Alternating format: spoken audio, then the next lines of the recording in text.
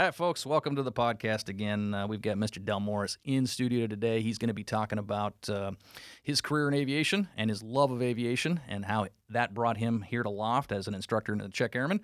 We're going to talk about some of the things that he's seen in class and how some of the clients are react, both low time and high time, and how some of the check ride stuff works as well. So hope you enjoy it. We, as always, love input. We've got an email address, podcast@loft.aero, A-E-R-O. That's podcast@loft.aero. If you have any questions, comments, or concerns, please email that. And as always, you can check out our website, which is loft.aero, A-E-R-O, loft.aero.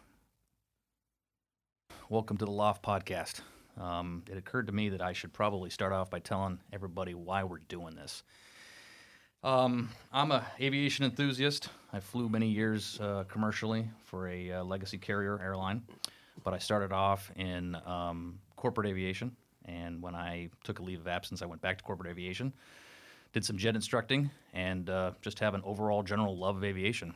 I work for Loft, which is a 142 flight training company. We specialize in CE 500 and 525 initials and recurrence, and we just love it. So that's why we do this. Thought maybe it might be good to get some really cool folks from aviation and even just supporting of aviation to come in, sit down with us, and have a chat, see what we come up with. I don't know that it's going to be so much the hangar stories, but those might filter in every once in a while. But see if we can find some information out from our clients, instructors, and anybody else that wants to come in here and talk to us. And that leads me to our first guest, which is Del Morris. Mr. Del Morris, welcome. Thank you very much. He is one of our esteemed instructors and a training course evaluator, better known as a check airman. So he's able to do recurrence and initials type ratings for us, and an instructor as well. And actually responsible for a great deal of our material that we present out to the client, manuals, panel posters, et cetera, et cetera. So I'm glad you took some time to come and chat with us. Thank you very much. Happy to be here. If you don't mind, maybe just a little bit of your background, starting from and kind of aviation themed, if you don't mind, how you got into aviation and how you got kind of to our current position with us now. Sure. I graduated from college 1,000 years ago, and Vietnam was still going on. And when back at that point in time, you were going to war, and I hadn't really flown before. I grew up in a community where I wasn't really exposed to it, and started flying in the Air Force as soon as I got out of school, and fell in love with it right away. I went right and Did you go into the Air Force to fly airplanes? I did. Okay. Yeah, and I started flying KC-135s. I was on active duty for 8 years, and I stayed on in an active reserve squadron, continuing to fly while I pursued civilian flying. I got a type rating in the 500 pretty early on. Got my civilian ratings all the way through ATP. What was the impetus for doing the 500 type rating? It was financially advantageous at the time. It was a nice little airplane. Military paid for it? They did. Excellent. Yeah, so it worked out really well. And so I pursued the airlines after that. Went to work for Continental Airlines, which there's a lot of labor issues and management issues with that. Say it's not so. Oh, sometimes there is in the big world, yeah. So walked away from that, and I was picked up by a smaller airline, an upstart called Jet America. We flew, we were the launch customers for the MD-80. All right. We flew there for about 2 years before Alaska Airlines bought us, and then I finished my career retiring from Alaska. Excellent. So while I was on active duty in the Air Force, I flew not only the 135, but have a little bit of Sabreliner time as well. Oh, really? What did they use the Sabreliner for? Mostly executive transport. So I was okay. flying generals around doing whatever Very they nice. wanted to go do. That was a great airplane. It was. Straight pipe. You had the straight pipe motors, or were there fans? The straight pipe motors. Because gas did not matter. Nope, it didn't. Unfortunately, no autopilot. So every time the general wanted to come up and say hi, we had to retrim. So interesting. Yeah. Very interesting. How many of those did they have? Boy, I don't know. We had just 2 or 3 at the base where I was flying. Right. Did you call them something different other than Sabres? No, Saberliners. Okay. T-39 Saberliners. T-39s. T-39s, yeah. Interesting. It was good. And do you think that type of flying helped you get essentially your commercial career started? To an extent, but I went right into big airplanes. I went right from the 135 to the MD-80 to the 737. Right. And so I didn't have that much experience with small airplanes until later in life. So. And renting and such like that while you were flying for Yeah, Alaska? yeah, just 172s and what. Nice. So that was good. Yeah, that's definitely a love of mine as well too, or the smaller airplanes. Yeah. It was how I started, so I can never forget about it. Yeah, that's good. When I was in the military, I went through the process of becoming an instructor and an evaluator in the military as well, and I had some responsibility for doing ground school classes, and so that's where I got started with what I've been able to continue here at Loft. Right. I rewrote a lot of our ground school courses for the 135 because they were just not user friendly. Yeah, I bet. So it was very structured, very, as you know, more schematic and numbers oriented than operator oriented. Right. And so we The original material was written by the manufacturer? yeah, Okay. and engineers in the Air Force, and so it was just that's painful. it was bad. Yeah, that's painful. And so we traced it from what does you as the operator need to do when you see an annunciator light, and what are you going to do with the switches that are available to you? Exactly what we were doing here at Loft. Right. Which is a much better much better approach because that's what Right. you have to use up in the front. Right. And then when you went to Alaska, you actually went into the training department at Alaska as well. I did. Yeah. That was later on in your career? It was. I did. Obviously, you fly for a while. I was flying for 10 or 12 years with Alaska before I became a check airman, and went to the training department there, which was a lot of fun too. I bet. It was I good. bet. All pro pilots. I mean, that's one of the Yep. reasons that I got involved in this was going through Americans training. I mean, it was the best in the world. Oh, It yeah. was unbelievable what the airlines can do. Right. And the level at which they train their crew members is astonishing. Hence the accident rate, next to nil. Yeah, that's true. It's good. And if I recall correctly, too, you were instrumental in coming up with some of Alaska's more, shall we say, creative approaches.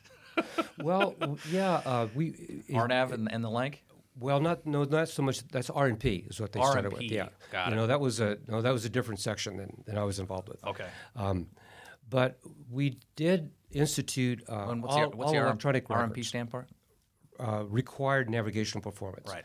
That's where we had, pardon me, 2 INS units and 2 GPS units on each airplane. Okay. With a cruise missile map installed in the avionics, and so you could see where you were flying as you're going through canyons and. Yeah, I think I into remember you Juneau. showing me a video of that, Yeah, which it was was pretty just select. gorgeous. Yeah. Just gorgeous. And that essentially allowed you then to get lower minimums, correct? Significantly lower minimums, yeah, Right. as we go into the Alaska Because I remember Southeast. following Alaska 737 into Juneau, and he made it in, and we did not. Yeah, It yeah, wasn't even close. yeah. It's pretty amazing, and And it's all GPS based, correct?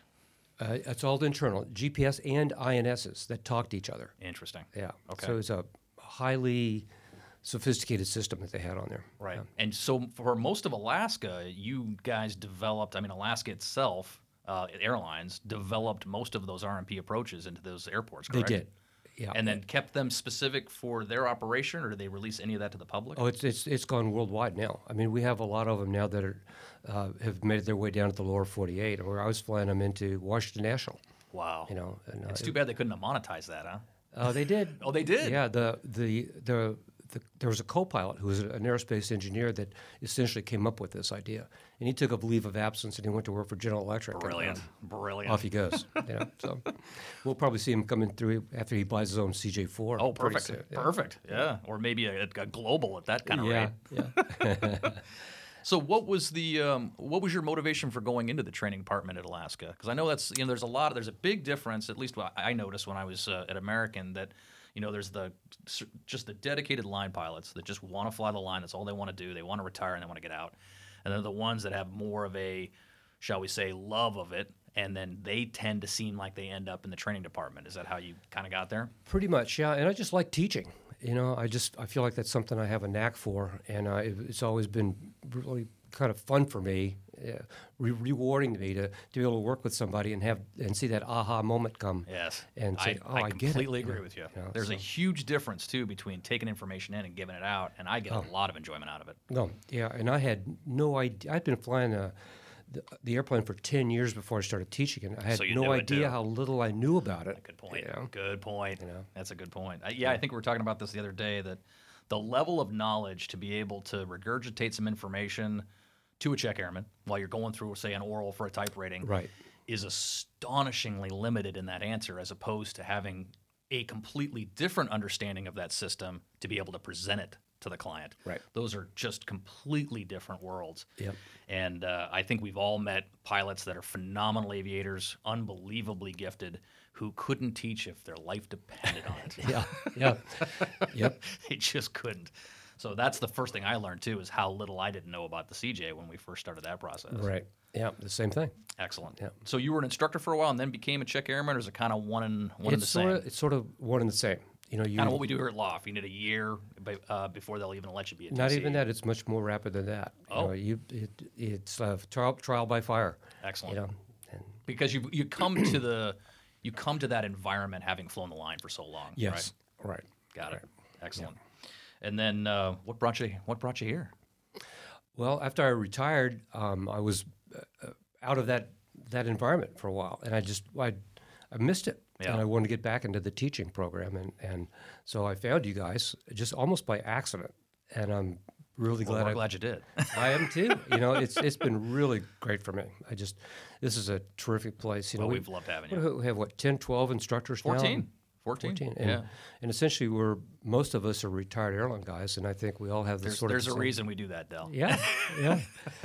But it's like, you know, I was in the Air Force Reserve too, and my buddies here that are Navy Reserve guys and Air Force Reserve guys, it's like being in the reserves again. Yeah. We get to come to work and hang out with your friends and talk about flying. Right. I mean, everybody likes being here, and that's why we're doing this. Huge. Yeah. You know. I think so. And I think, too, personally, and you bring up a good point about kind of the qualifications of folks that we bring in. We want folks that had real-world experience, that flew airplanes, military, commercial, whatever the case may be, to be able to bring that ideology to the small corporate world. Because I think we would all be in agreement. Most corporate pilots, I think, would be in agreement that the training, we can strive to do better.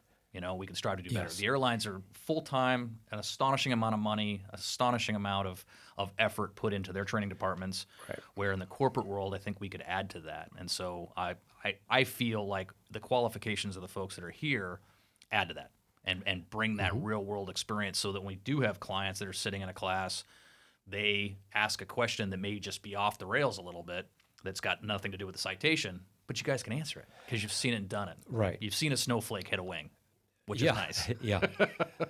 But also, you know, you could take the avionics, the flight deck that's in an Ultra or a CJ, and you could put that in a 777. It still flies the same. Right. You know. Right. Well, for a while, that would have been advanced avionics for those. I no remember kidding. flying the steam gauges on the yeah. 80.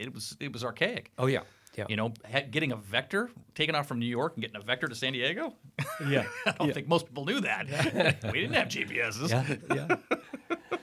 But there's a big carryover from how you operate this airplane to big airplanes. I mean, once you're in the air doing your thing, you don't care what's behind you. Right. You know, you're still following the same procedures, executing the same procedural steps to make this thing happen. So you spent most of your career, including the military, flying as a crew. Did you find Yes. that the transition to this newfangled, single pilot jet experience, how did you feel about that when you first started it? It's challenging. And I think that, one of the demographics that we have a tough, that I don't want to say struggle, but that have to work harder than most are the retired airline pilots that come in. We were talking about that the other day. Yeah. Yep. It is indeed. To go from a crew airplane to a single pilot airplane is tough.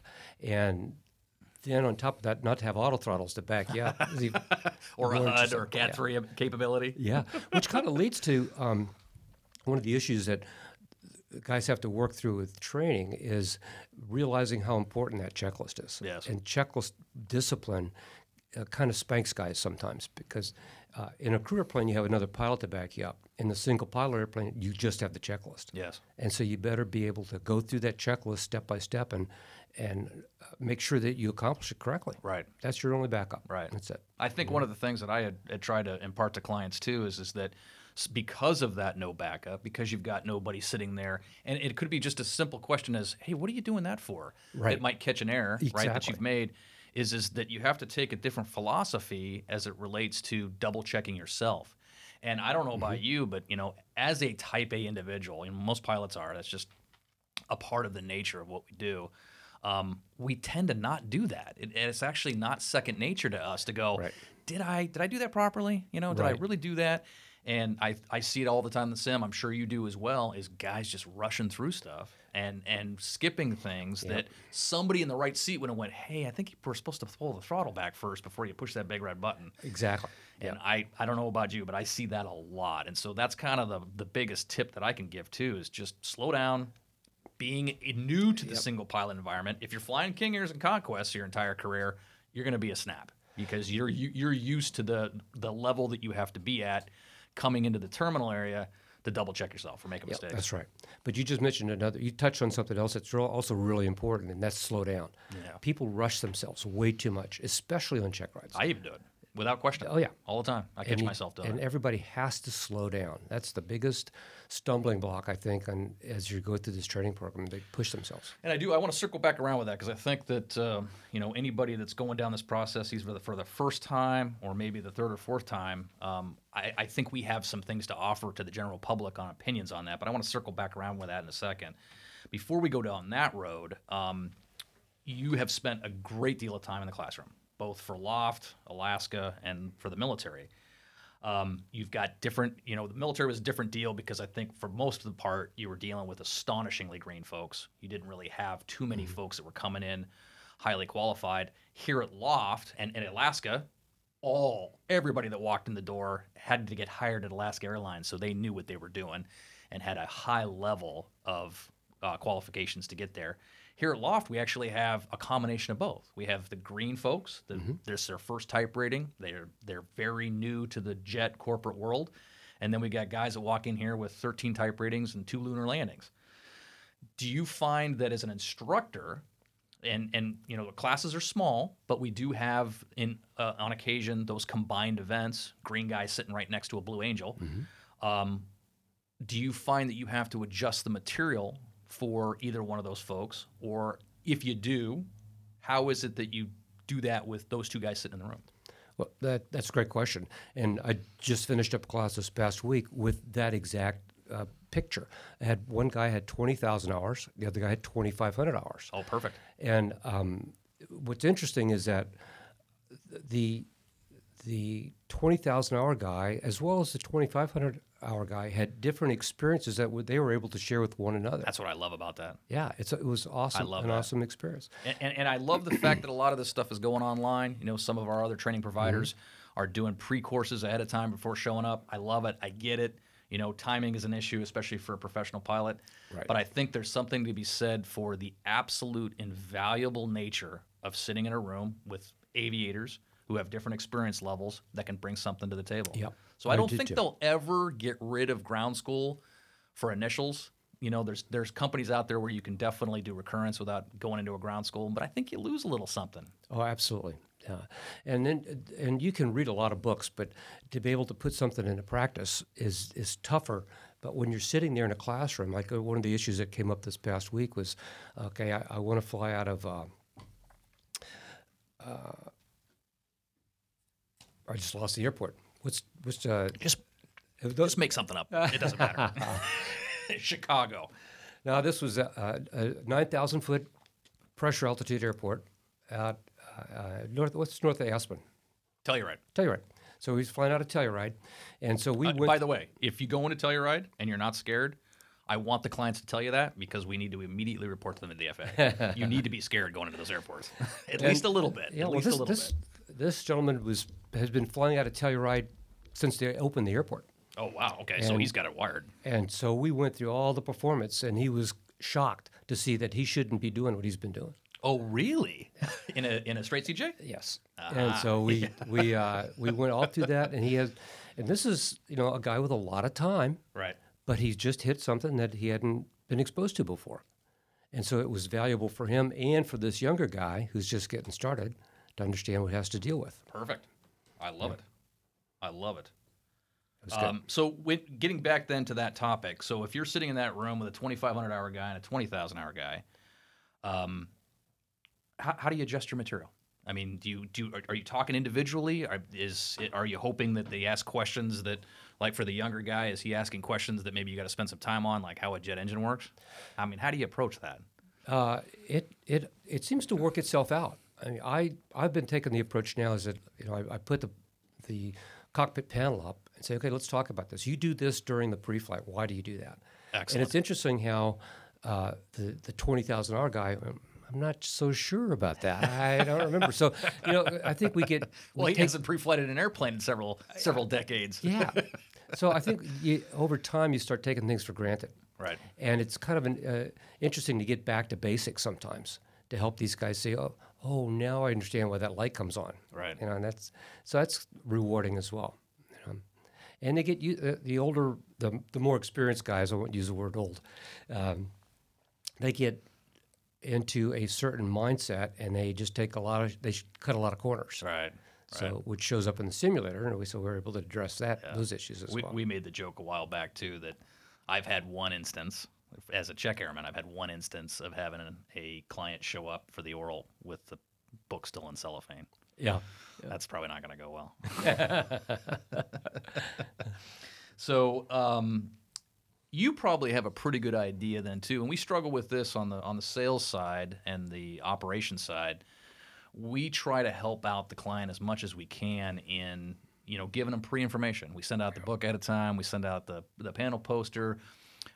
We send out an electronic link to the manuals, whether it's the 525 or 500. And I know it's different from an initial and recurrent, but let's take the initials for example. What advice would you give prior to showing up for a type rating in a 525 or a 500, no matter what training facility to go to? What would you recommend to do prior to showing up? Prepare as much as you can. The advantage to... Could you expand on that a little bit? I will. Okay. The advantage to our program is that it's compressed in a way. But the more work you do before you get here, the better the experience that you're going to have when you get here. The better prepared you are, the more sense this information is going to make when you have it, and it's going to be a much more comfortable program for you. So give me the bullet points on preparation. What am I doing? I've got the manual in my hand. What do you recommend? Do I just start reading it? Because I got to tell you, Del, I'm not going to do that. I'm just not. I'm thinking 6 days of ground school. They're gonna force feed this to me. I'll be fine. To an extent, but you have to have a certain level of understanding. I would say if you get here with a knowledge of, you're going to have to memorize the limitations. You're going to have to memorize the memory items. Good point. Get it so done. That's just rote memorization at that point. Buckle up. I mean, nobody likes to do it, but you got to do it. Right, and that takes time. It does. Yeah. And so just get your flashcards out, do whatever it is that you need to do to get that information in your brain so that when you get here, you're not starting at that point. That's already there. Right. And then you can devote your time to understanding the systems as they come to you. Right. I think one of the nice things... If I read a system, I can tell you right now, if I picked up a Falcon 50 book and tried to read about the hydraulic system, I'm probably not going to get it. Well, one of the things that Loft has, I think, that helps you out with that, at the end of each one of our systems sections, there's 10 questions. They're not involved. They're not in detail. So go through those 10 questions and go back through those systems and just find the answers to those questions. Prior to ground school? Yeah. Okay. Yeah. And, you're not going to understand the system, but it will at least help you when you get into class say, oh, I kind of remember that now. Oh, right. Now I kind of remember where to go in the section to find out what he's talking about. Right. So it gives you a baseline to start with.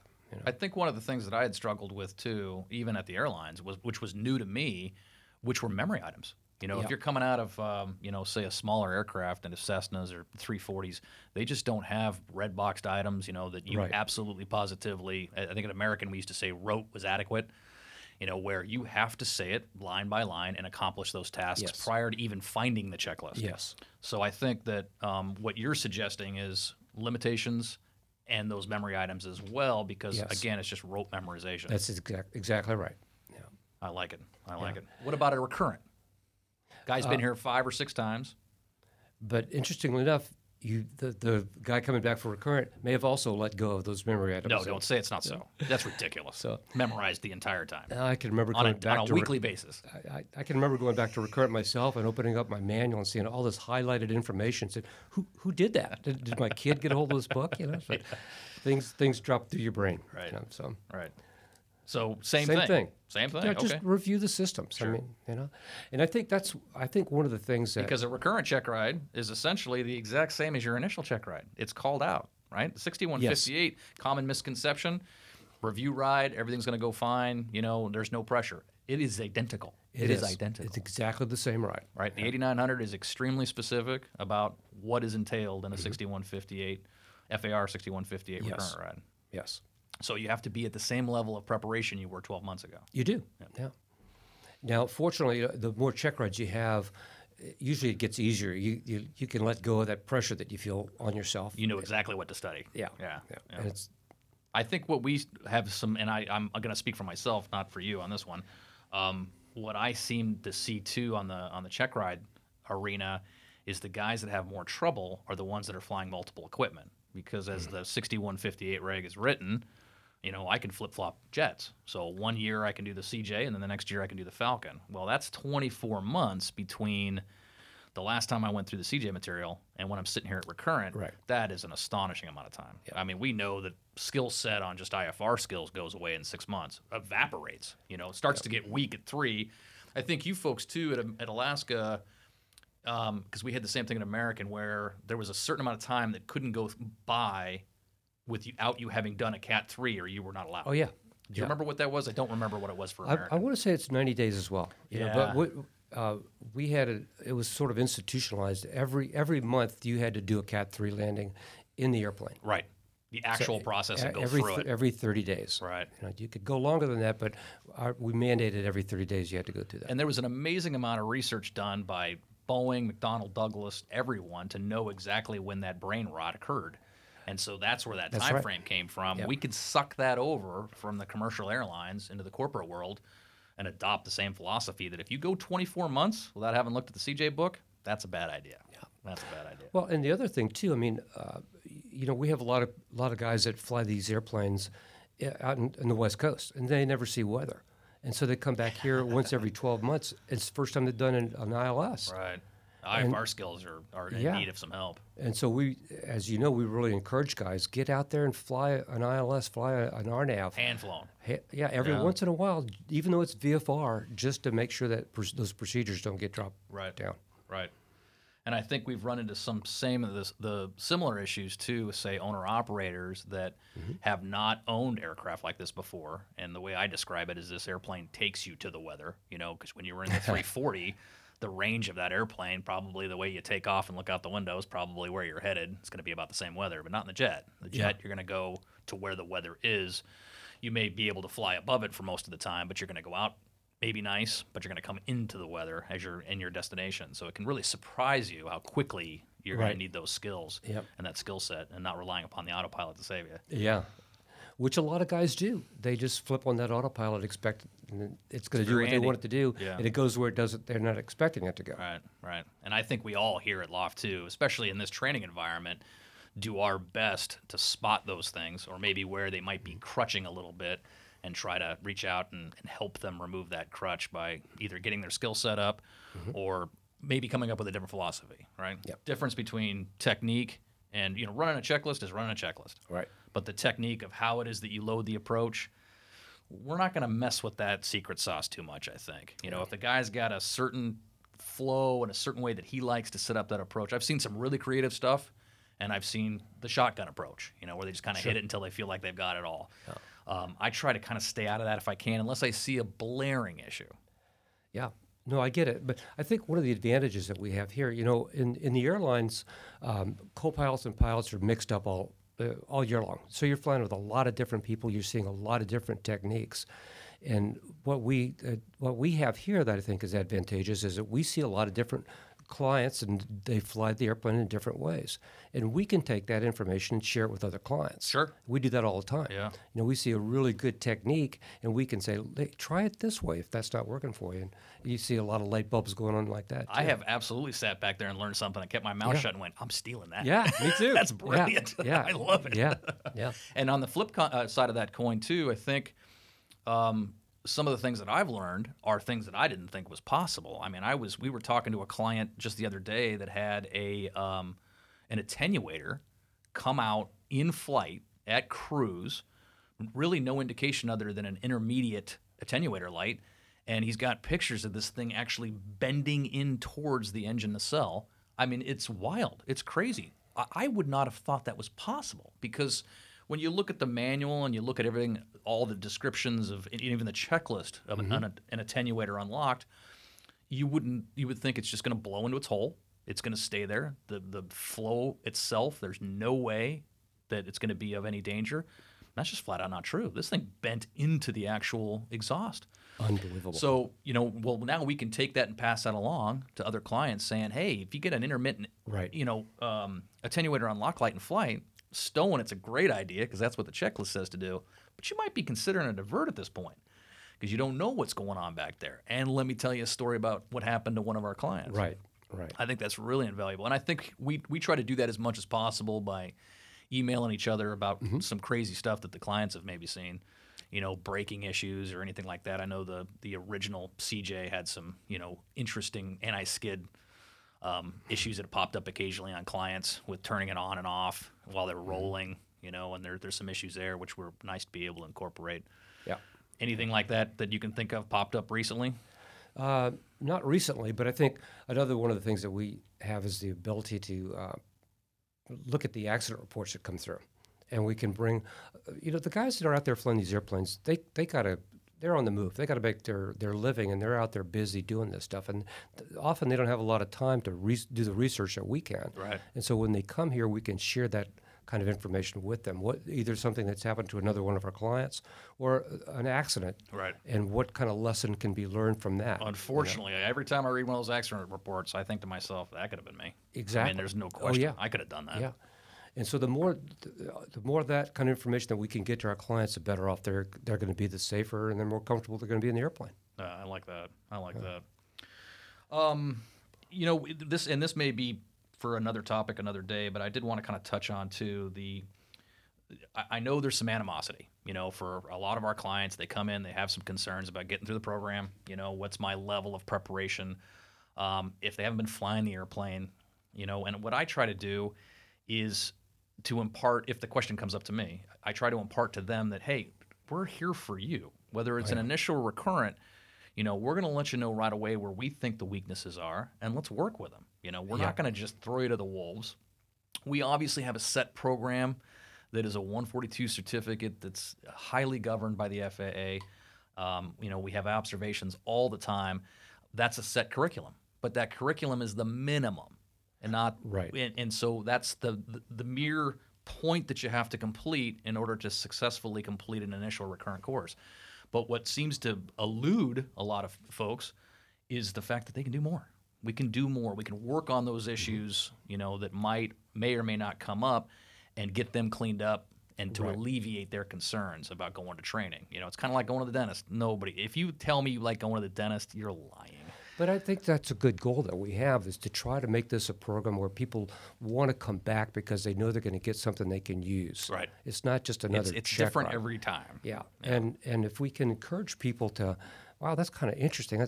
So they want to get in the book to kind of get deeper into that system through the year, and then they get back here. It makes more sense to them. I agree. And you mentioned, wow, how many owner-operators do we have that say, boy, my instrument skills aren't where I want them to be. Right. I'm going to come back in 4 months and do another couple sims, even though I'm not for a check ride, just to keep my skills up. And you know what? Somebody that admits that right out the gate, professional pilot, owner-operator, they get it immediately. Yep. And I think that they're going to have, just by the mere fact that they're aware of that, they're going to have a better chance of success. Yeah. I mean, that's just a fact. Yeah. And one of the things that I picked up from you when I started here, and it just really reinforced everything I've been as an instructor, is that the client that comes in, the pilot that we work with, we are on a team with them. We're their teammate. They're not. That's on a great way of saying it. Yeah, and so we want them to get through this program. Everybody here wants them to be successful, so that we can help make them a better pilot. I agree. All the way up to the first person they talk to on the phone, to the last person they talk to, which is the check airman. Yeah. We are there, and I think you and I have had many discussions with clients in reference to that. Yep. What can we do Yeah. that's absolutely within our power to assist you to a successful conclusion of this? Yeah. You know, and sometimes that's an unsat. I mean, I don't know how you handle it in your briefings, but in my briefings, I spend some time on that because it's very intimidating to discuss the fact that, you know, not every check ride goes the way it's supposed to. Sure. Everybody's entitled to a bad day. I've certainly had one. Yep, you know, me too. anybody that's completely clean and has never unsatted a check ride, God bless you, excellent work. But I think for the majority of us, we've had a bad day. Sure. And can pinpoint exactly where the wheels came off and exactly why, and never do that again. Right. You know, but for our clients, we've sat in rooms with them and I think they don't get that right away, is that we'll do whatever we can. We will help you in ways that you hadn't even thought of to have a successful conclusion. One of the things, we're not going to sign you off if you're not ready. It's just a fact. Right. You know, we're going to get you some more time until you feel comfortable. We want the check ride, if it unsats, to be a fluke, not an expectation. And that's what it seems like most of ours are, if not all of them. The guys in the training department, I'm one of them. Right. When we submit a guy that he's ready for a check ride, we have to sign him off as an FAA sign off that he's ready for the check a ride. 142 instructor saying this guy absolutely meets the standard. And so we are putting our reputation on the line. Right. But as you say, any day is a new day, and you could step on your toe. Yep. Easily. I would say 100% of the time that I've signed somebody off that was an unsatisfactory check ride, I was surprised. 100% of the time. Never did I go, yeah, I kind of saw that coming. Yeah. No. I mean, that's and I think that would take some of the intimidation out of that. Everybody hates check rides. You know, I meet very few people that are cool cucumbers sitting in a check ride room. You know, I mean, it's just it's a fact. You know, you are being evaluated.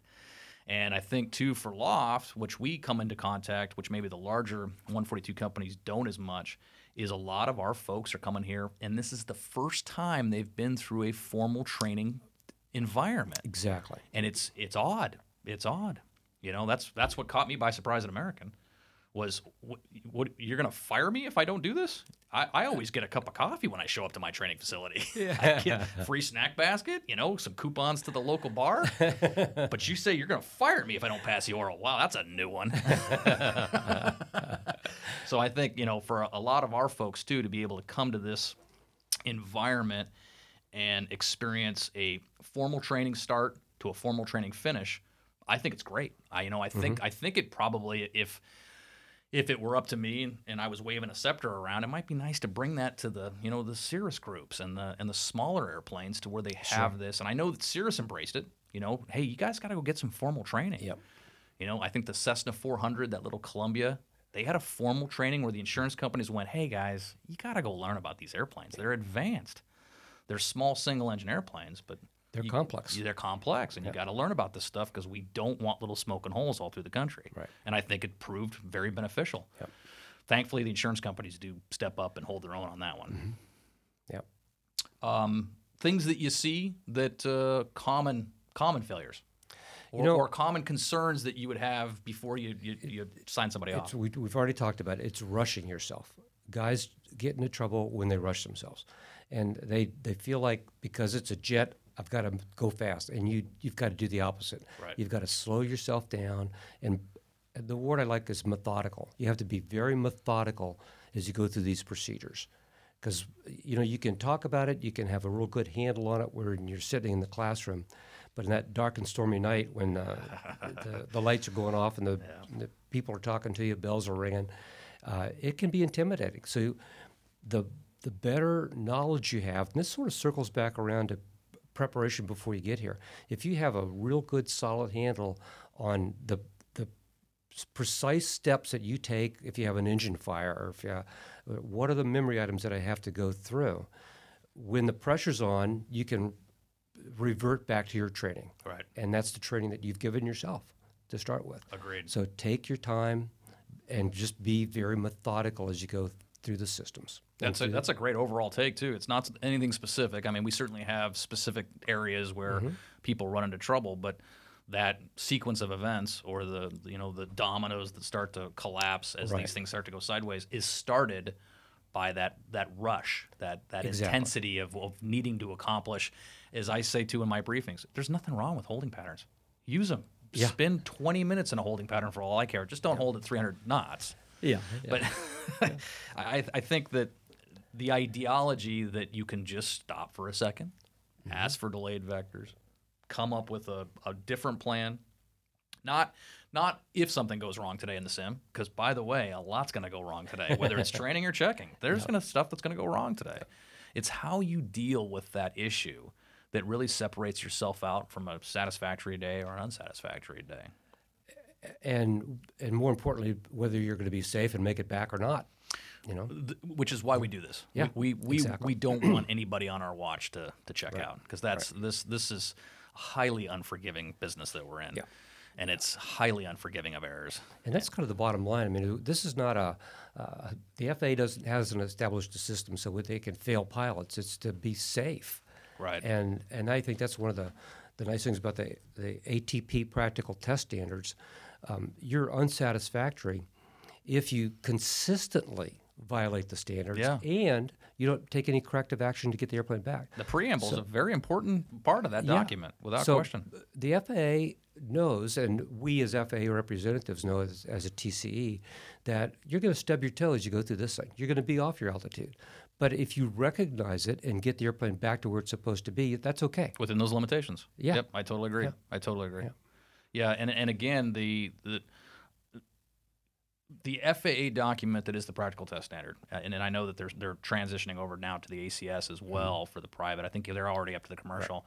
Right. Great document, because what they've done now is they've infused the special emphasis areas, icing conditions and taxiway signs and et cetera, into the actual document itself. It was a great document to begin with, and that's a nice thing to say, that because we're governed by that document, how we interact with the client and how the client interacts with us. Right. It's terribly important, and I love it because it takes the ambiguity out of it. Right. But if you took the time to read that front portion, very telling, very helpful. Yes, it is. Yeah. Rechain and retrekking. Common, I think that is something that we've always dealt with, is confusing to the client. Hey, you're just going to get some more training. Yeah. Everybody's entitled to a bad day. We're going to go get you trained on the things that didn't go well, and we're going to just do this again. It's not the end of the world. Yeah. And in fact, as I've heard other check airmen say too, which I've stolen and I love, is that you have to look at this as a good thing. Getting a little more training, there's nothing wrong with that. No. We all want that. Yeah. So treat it from a positive attitude. It's the ones that get upset that I think that by the time they realize that the upset's not helping them, and that they're going home and mowing the grass and realizing I sure could have done that better. Yeah, that is growth, in my opinion. And interestingly enough, it takes the pressure off of that recheck. They seem to be much more relaxed in the recheck. I agree. Yeah. I agree. Well, was there anything else that you wanted to chat about? I mean, I had some topic points that I thought maybe we should cover. I know we're going into winter. We got some winter ops. I know a lot of people are gearing up for that. De-icing fluid, just don't fly an airplane with ice on it. Please don't. It has been proven time and time again that it is a terrible idea. I know glycol's expensive, but so is dying. just get the airplane de-iced. Get it melted. Yeah, absolutely. Any words of wisdom on that? No, that's one of the things that we help guys find here is, where do you find that information? Right. How do you de-ice the airplane? Where would you get that? Right. So we point them back to the flight manual and help them get to that point so they can find it on their own later on. And sometimes you just can't go. Exactly. Yeah. Just don't go. Yeah. Pushing back at the client. I mean, that's one of my favorites too in the performance section, is to get in and start talking about the fact, okay, your boss says you're going. It's Aspen. It's 90 degrees outside. He's not leaving his golf clubs. And you just filled up with gas because you're going to California. How are you going to make this work? And some of that is maybe pushing back a little bit and saying, boss, we're just going to have to go tomorrow morning. I'm sorry. This doesn't work. That's exactly what came up as we started talking at the beginning of this session with our 20,000-hour guy and our 2,500-hour guy. The 20,000-hour guy was able to say exactly that. He says, yeah, as many times I've told my boss, no, we're not going. Right. You had to be here at 8 o'clock for us and to the world did not stop. No. And so the 2,500-hour guy said, oh, okay. Because I say yes all the time. Yeah. Yeah, I wish I had a time machine. I'd go back and say no a couple of times. Well, Del, I really appreciate you coming out and chatting with us. Sure. Happy to. As always, It's just a pleasure to have you here. And Happy to be here. And I can't wait for other clients to meet you and pick your brain a little bit. Come on in. We'll be here. Thanks, Del. Appreciate it. Thank you, buddy.